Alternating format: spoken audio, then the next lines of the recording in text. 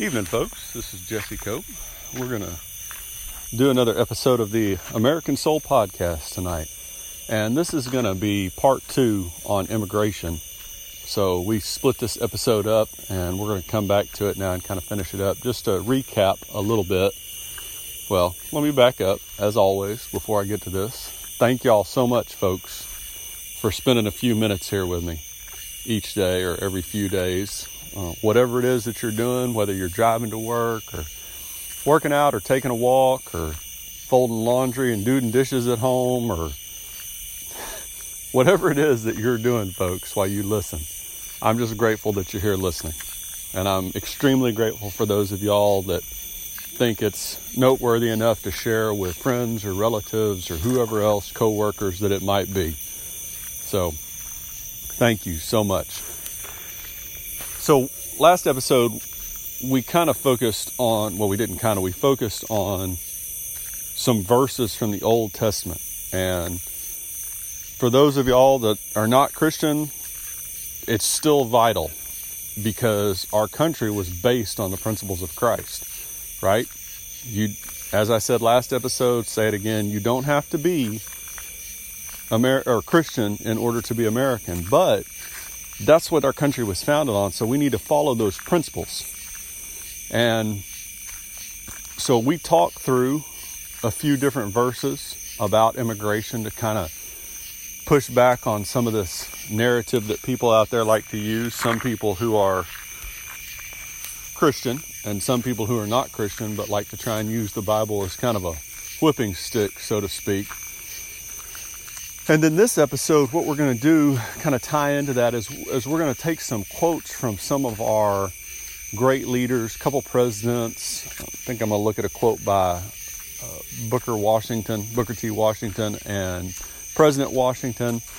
And then real quick, before we get going, I wanted to throw one other quote in, and that is, I didn't get a chance to when I recorded the episode. I wanted to throw in a quote by Teddy Roosevelt. So I'm going to read that real quick. This is from 1907, and this is President Roosevelt.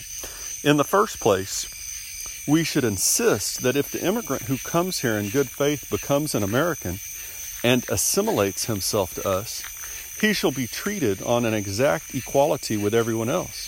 For it is an outrage to discriminate against any such man because of creed or birthplace or origin, but this is predicated upon the person's becoming, in every facet, an American and nothing but an American.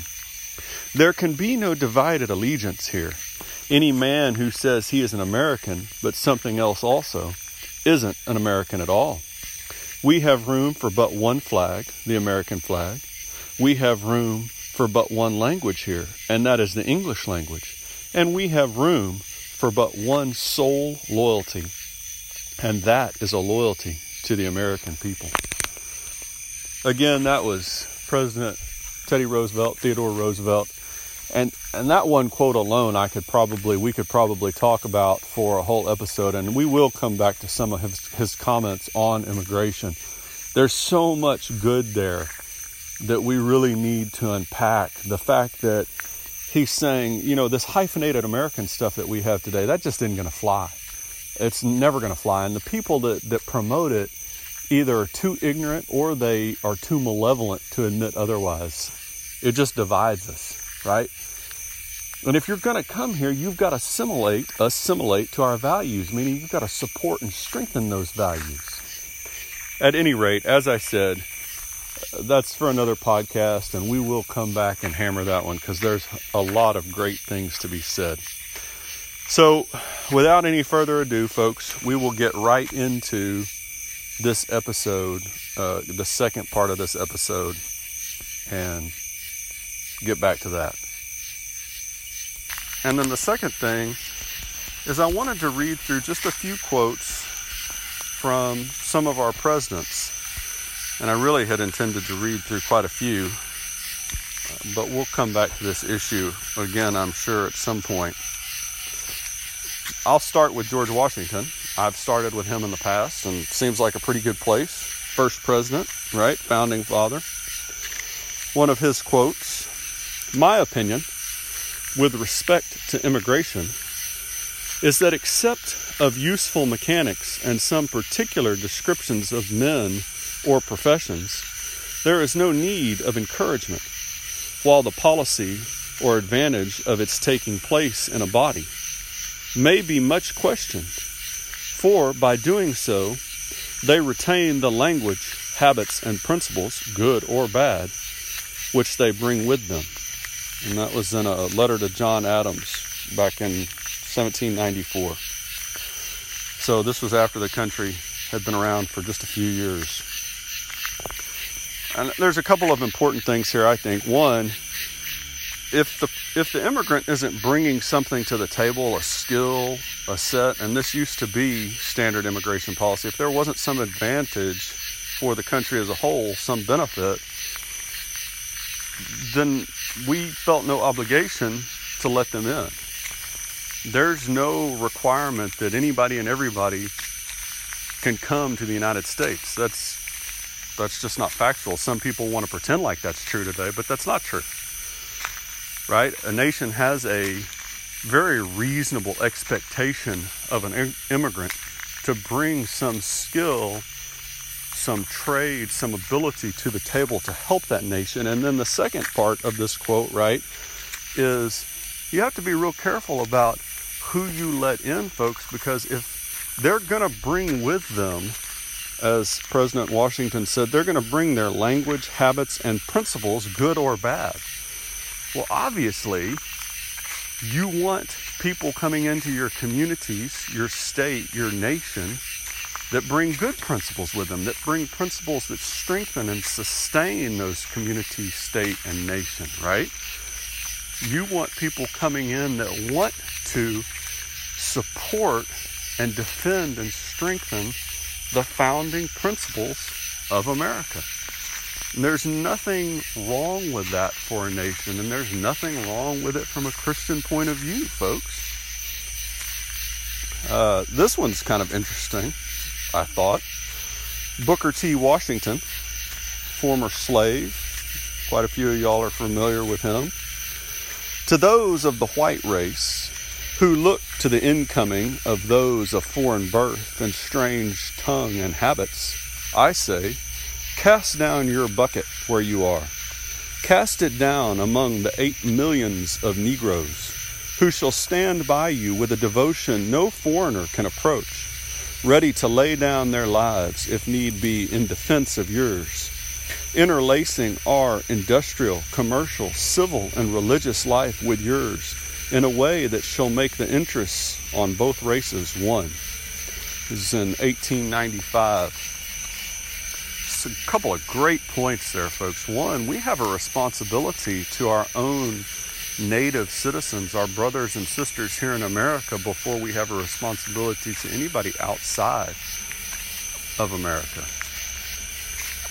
And the really ironic thing to me here today is he's talking about it from a black and white issue, right? Which you could probably still bring that into the argument today. I finally had my first companion of the night. One of our cats decided to join me on our little walk. Oh, and we've got a dog now too all of a sudden. Outstanding. So we have some companionship besides just you and me tonight, folks. At any rate, get back to Washington's quote.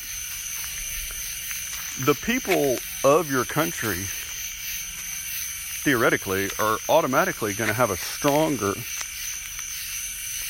interest, they're going to have a stronger devotion to fellow citizens than anybody that comes in. And that's always not true.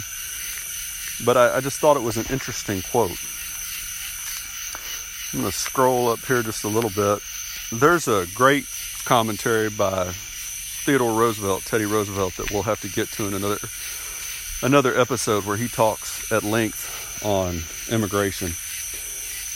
But James Madison, another president, our kind reception of immigrants is very proper, but it is dictated more by benevolent than by interested consideration, though some of them seem to be very far from regarding the obligations as lying on their side.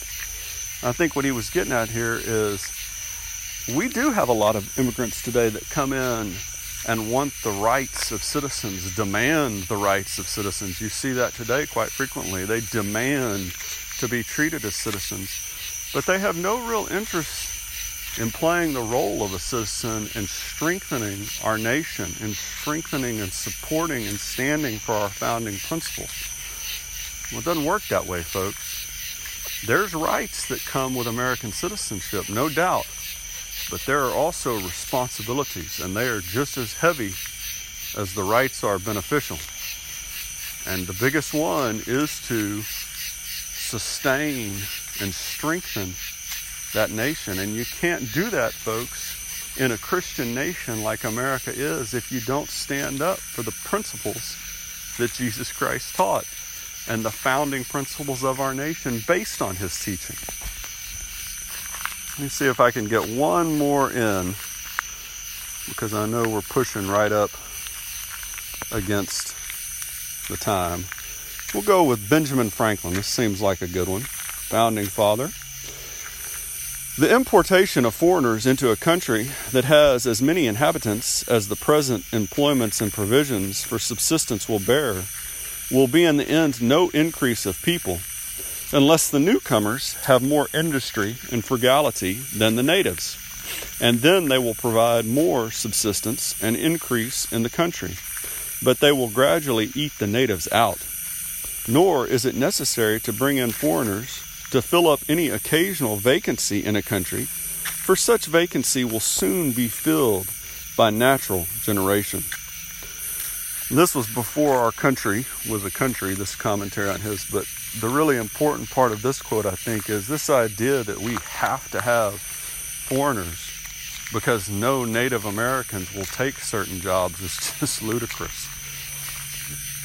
In fact, one of the only reasons that's even remotely sustainable, that lie is because of the welfare system. If people's only way to survive and provide food for their family was to work, then we would have people that filled those jobs. And I'm not buying into the argument there that we don't have people that would fill those jobs anyway, but there's a pretty good case for it right now if you look at the shortage in restaurant workers, for example. Well, a lot of these restaurant workers have discovered that they can make more money in unemployment benefits today than they can working a full-time job. And therefore, when you go out to eat in many places across the country, there is a huge shortage of workers. And it's not because the economy is doing gangbusters. It's because these people have discovered that they can make more by taking money from the government that the government has taken from other people than they can by going out and working themselves for a living. And I think that's pretty in line with what Franklin was talking about here. We've got a lot of people in this country that could do a lot of work if they weren't being, as C.S. Lewis, as we talked about some episodes back, if they weren't being just merely a passenger or a parasite on society, right? One of those founding principles is work ethic. One of those teachings in the New Testament, the Bible and Jesus Christ, is if a man doesn't work, he shouldn't eat. They all kind of go hand in hand, folks. All right, at any rate, I think I have talked definitely long enough to y'all tonight. I'm sure some of y'all are wondering. I got lost track of time. I really appreciate it, folks. As always, thank you for listening. Thank you for sharing the podcast with others, word of mouth, and whatever your sphere of influence is, whatever job it is that you do, whatever friends and family you have that you run into, whether it's one or many, spread the truth. Push back against so many of the lies that we see in our culture today. And know that you're not alone, not even remotely alone, and be encouraged by that. Hope y'all have a wonderful rest of whatever is left of your day. and we will talk to y'all again real soon.